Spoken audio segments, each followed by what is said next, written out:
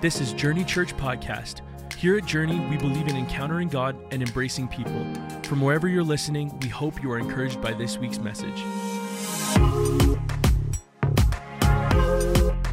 Well, good morning, Journey Church. I'm glad to be with you this morning. Truthfully, I didn't think we'd be back in this position again. You know, a couple of weeks ago or months ago, I was thinking about what we would talk about into January, and I really couldn't get any sort of sense about what we should talk about. I kept having 1 Peter run through my mind, and the book of 1 Peter, if you know about the New Testament, is about a church in exile.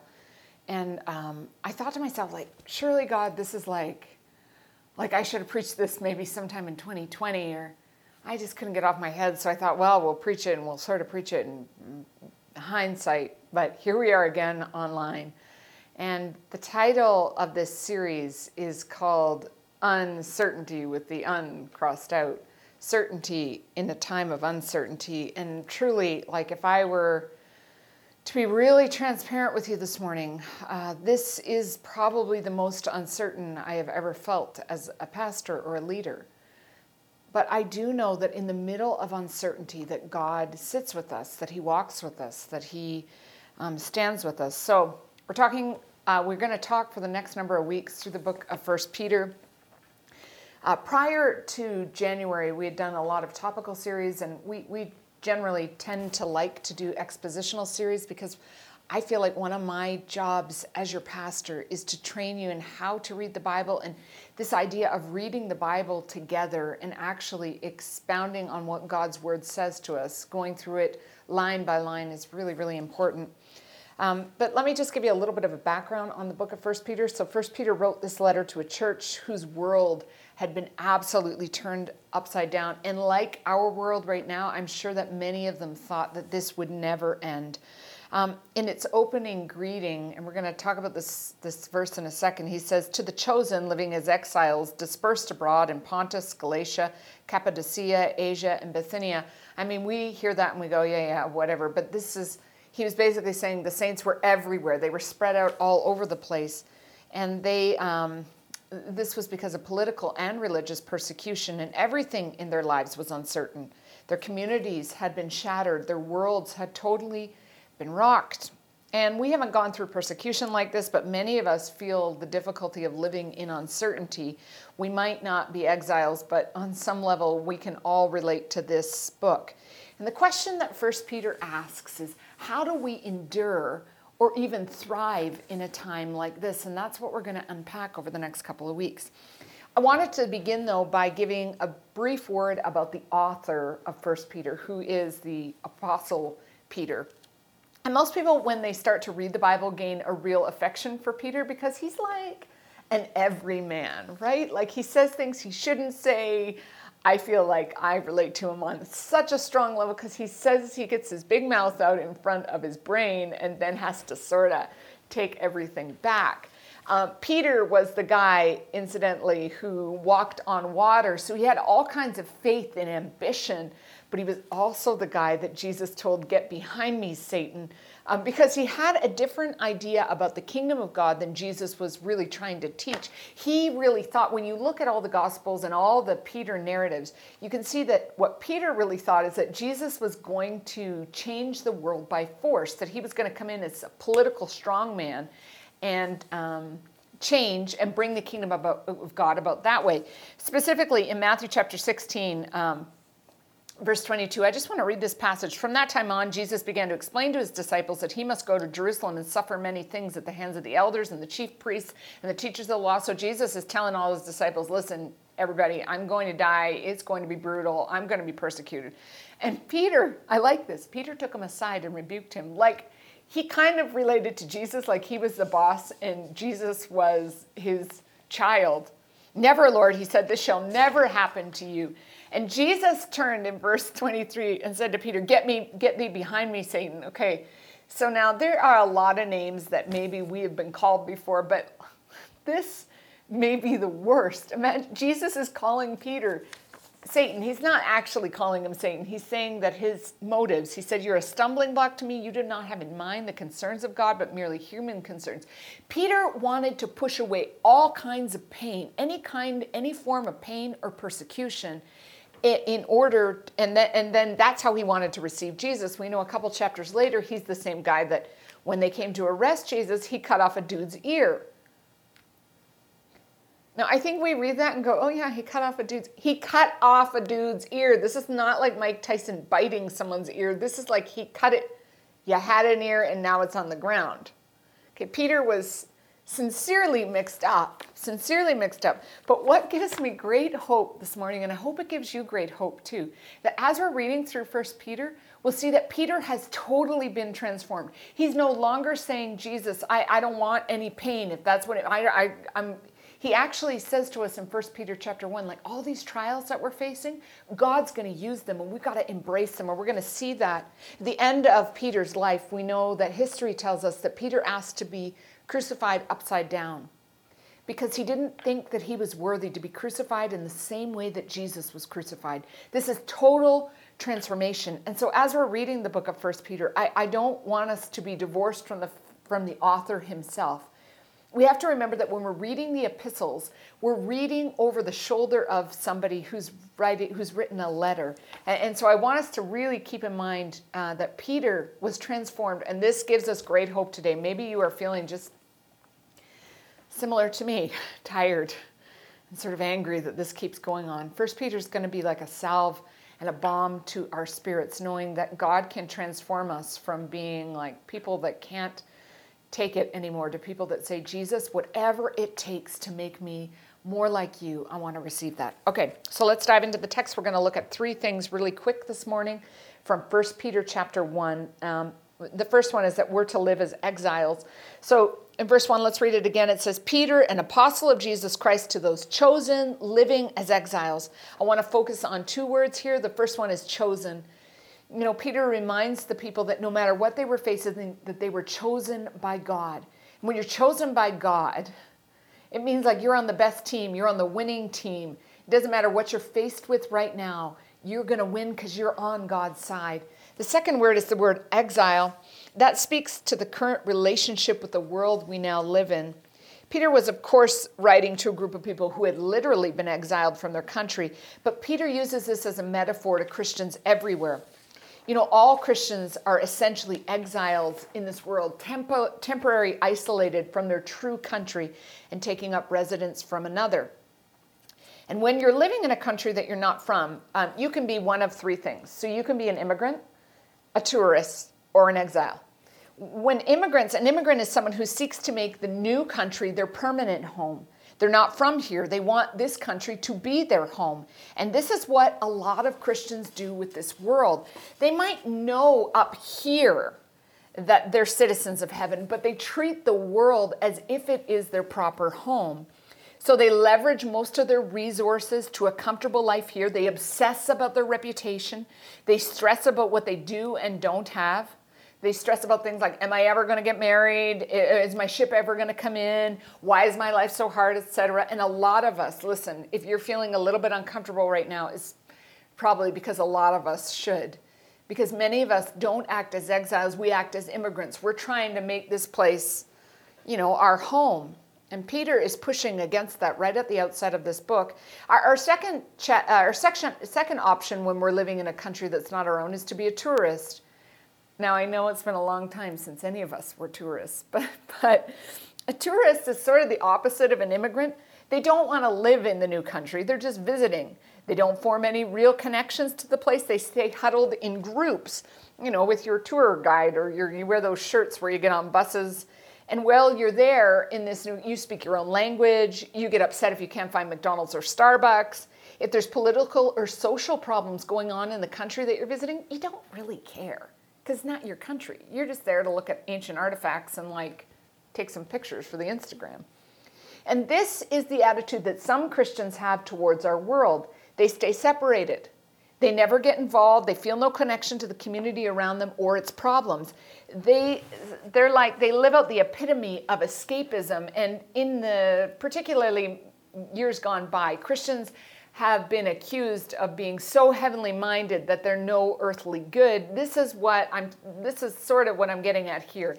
Some of us live like we live right here. We're living right for the here and now. We're immigrants. We're trying to make ourselves comfortable here. Some of us live like we're tourists. We're just like holding on like, oh, if my plane could come now and Jesus could come now, and I'm just going to keep blinders on my eyes. We're living like tourists. But Paul doesn't call us to either of those things. He calls us to live as exiles. An exile is someone whose home is somewhere else, but for an undefined amount of time, they have to make this new place their home. So they invest in the community. They form relationships. They learn the culture, but they don't get too attached because the whole time that they're here, they're looking for a day when they can go back home. Christians who live as exiles are not focused on owning a lot because their real home is elsewhere. They're satisfied with just enough to get by because their real treasure is somewhere else. Now, I know this is slightly uncomfortable just after Christmas, right? When we've ate too much, we got too much, we spent too much, and the visa bills are on their way. But these are the ways that scriptures form us. In some ways, when you go to an airport, let me just remind you, if you haven't been to an airport, and you get there's those little stores there where you can get overpriced things that you need. This is what it means to be an exile. You're just having a layover. You can get cough medicine or gum but you know what's never in those stores? Shopping carts. Why? Because you're not ever loading up on all the things at the little layover airport store. And this is what it should mean for us to be people living in the world. Peter wanted in this book to change your mentality towards the world around you. This world is not your true home, so don't be obsessed with your experiences here, what you do have or what you don't have, and don't let it bother you that everyone around you is different. That's what you should expect if you're in exile. You belong to a different kingdom with a different set of values. You follow a different authority. Christians are supposed to seem strange to the world around them, but not strange like if you're strange just for the sake of being strange. That's not what Peter's talking about here. He's saying that you should seem strange because the way that you're living your life is different than everyone else. You're supposed to be living a whole different set of values. You answer to a different authority. In every way, you're marching to the beat of your own drum. Some theologians say that Christians are supposed to be a contrast society. Jesus came to bring good news. That's what the gospel means, good news. But we actually have to show good news in a bad news world. And the Christian community should actually be embodying this contrast way of living. Peter is saying, embrace your identity as an exile. Okay, so we embrace our identity as an exile, and this means that even through this pandemic, even in the middle of this, let me just ask you this question. How are we living as exiles as opposed to immigrants or tourists? How are you living as someone who has a different set of values, a different authority, a different people group? I believe that in these days that God is shaping us and molding us to really live like the exiles he's called us to. And I'm going to tell you that as your pastor, this has challenged me. How am I living? How is my family living as an exile? How are we leading our community to be an exile and contrast society to the world? Then he goes on in verse 3 to say this, praise be to God and Father of our Lord Jesus Christ. In his great mercy, he has given us new birth into a living hope through the resurrection of Jesus Christ from the dead. Okay, so what you're going to find in 1 Peter, I'm just going to square with you, is that there's sometimes these long run-on sentences that you think, I don't know what he just said there. So we're going to try to break it down and talk about it as a community. This one first sentence has so much in it. We could just talk about this sentence for the next hour. We're not going to, but we could. First of all, it tells us, it really starts to unpack our Trinitarian theology, why we believe in the Father, Son, and the Holy Spirit. But what I want to focus on here is this idea that we have a living hope. What does it mean to have a living hope? The first thing is this, it reminds us this verse that the past is gone, that God's mercy is enough. Peter doubles down. He says, you're in exile because you have been born again. You have this new life. And to be born again, I mean, it's like a fresh start. In the 80s, this sort of got like overplayed, like you have to be born again. And I think we lost the idea of it. Being born again means that you get to start over. And I don't know where you are right now. Maybe 2021, like 90% of us, was a really hard year. But to be born again means that God gives us these new starts. When I was a kid, we used to sing this song, "The steadfast love of the Lord never ceases. His mercies never come to an end. They are new every morning." The idea that God's mercy is new today. And I know this is the first Sunday of a new year. We can believe today, like 1 Peter trains us, that God can give us a new start. So it is a new start for all of us today. His mercies are new every morning. And we can manage today, this verse tells us, because we have a living hope. Living hope is a hope that's stronger than death, a hope that extends beyond death. And where is this hope found? Well, this scripture tells us that it's found, He has given us new birth into a living hope through the resurrection. It's found in the resurrection. Okay, so let me ask you this. What is your hope for the future? Is it in the assumption that the pandemic won't last forever and that soon everything will get back to normal? Remember when that sounded normal? Like soon everything's going to get back to normal. And for those of us that have been here for 2 years, yes, we know that, I don't know, if your hope's in that, like, I'm sure you're having a hard day. Or is your hope in that someday you'll save up enough to retire, or that you'll have kids, or that you'll get married? Viktor Frankl was a Jewish Austrian doctor who was imprisoned in Auschwitz in World War II, and he survived. And later he wrote a book, Man's Search for Meaning. And he told stories from his time there, and he described how various prisoners dealt with despair. Many, he said, responded to the brutality of Auschwitz by becoming brutal and cruel themselves, kind of a survival of the fittest. Others, Frankl said, just gave up. He wrote, usually this happened quite suddenly, the symptoms of which were familiar to us who had been at Auschwitz for a while. We all feared this moment for our friends. Usually it began one morning when the prisoners simply refused to get dressed or wash or go out to the parade grounds for inspections. No entreaties, no blows, no threats had any effect. They just lay there. They had given up. Nothing bothered them anymore because they had no more hope. So some people just gave up.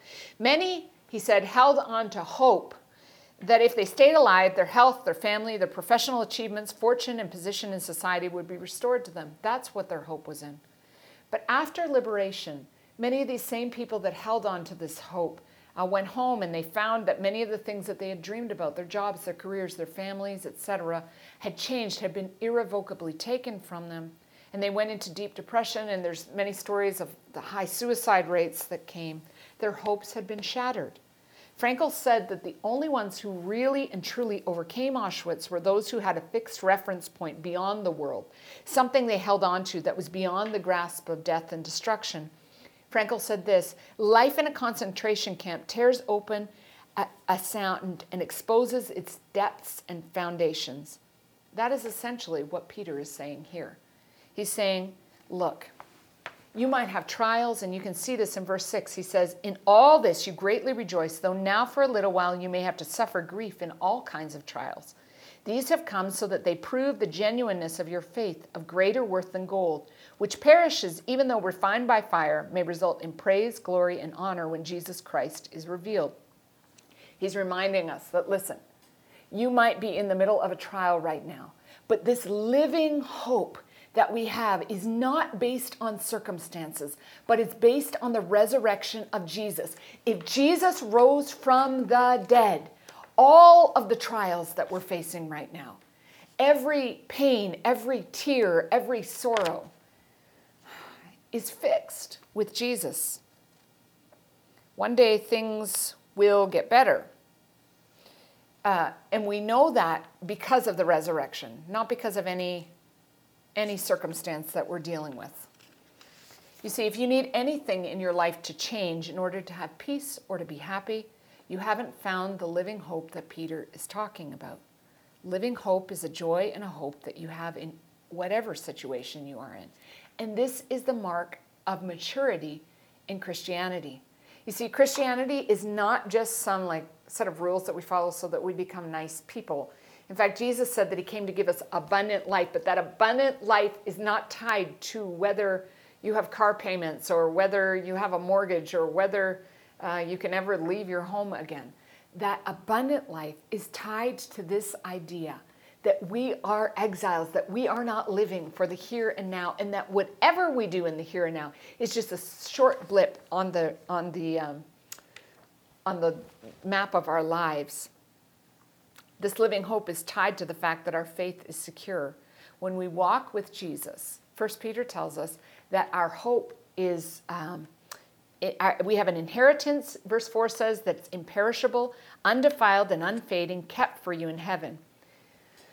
And we don't, I said this a couple of weeks ago, that we don't often talk about heaven anymore, and this is partly because we had people that were living as tourists and as escapists. I don't want to call you to that. 1 Peter doesn't call you to be escapists, but he does remind us that we have this hope, which is heaven. I love the Lord of the Rings trilogy. I've been trying to convince my kids during the last little bit that we should take what seems like 17 hours of our life and rewatch it. But I especially resonate with the part where Samwise Gamgee has this moment where he looks forward to a time where he says, every sad thing becomes untrue. This is the hope we have. You know, when Tolkien was writing, it was his way of talking about this inheritance that 1 Peter talks about. A time in eternity when all sad things become untrue, where we're reunited with lost family, where disease is taken away, where relationships are finally and fully healed.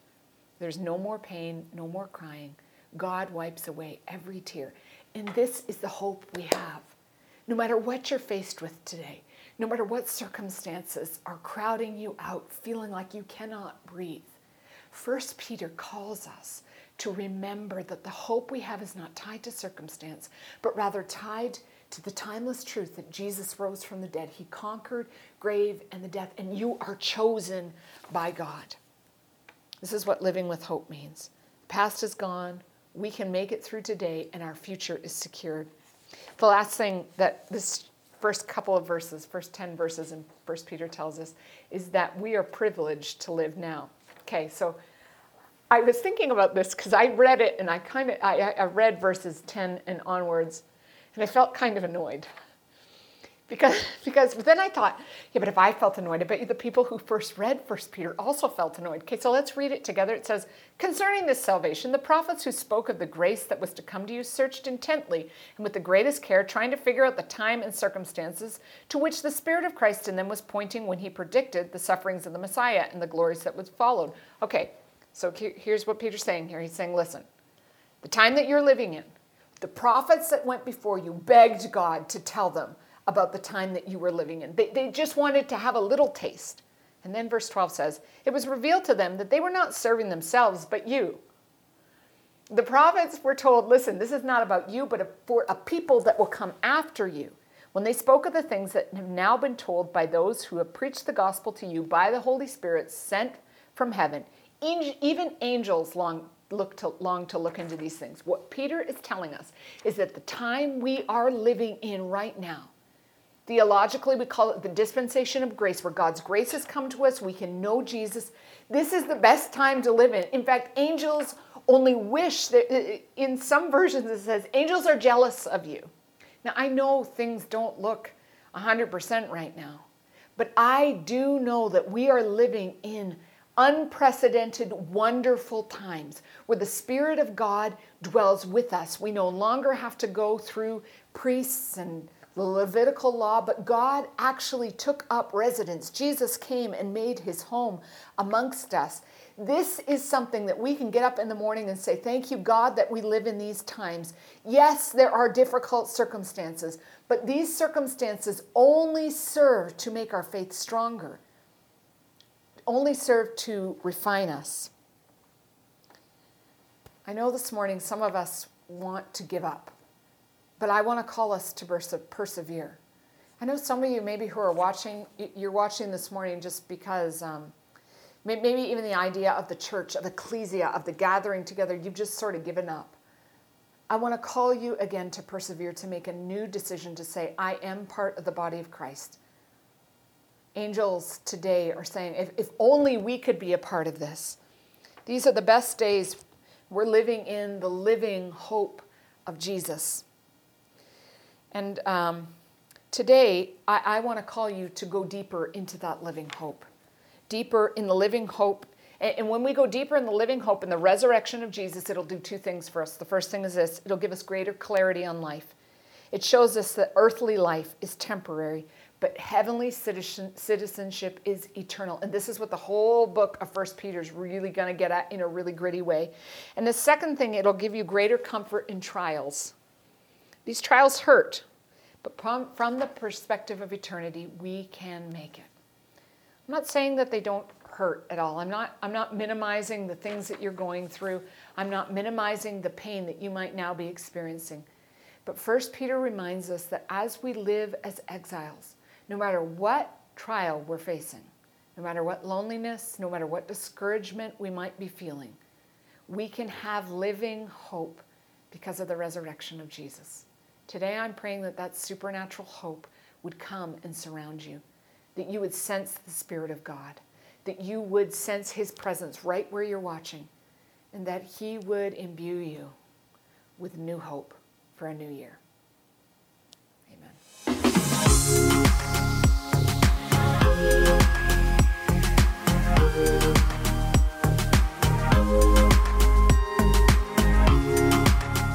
Thank you for joining us today on Journey Church Podcast. For more information about our ministry, visit myjourney.church.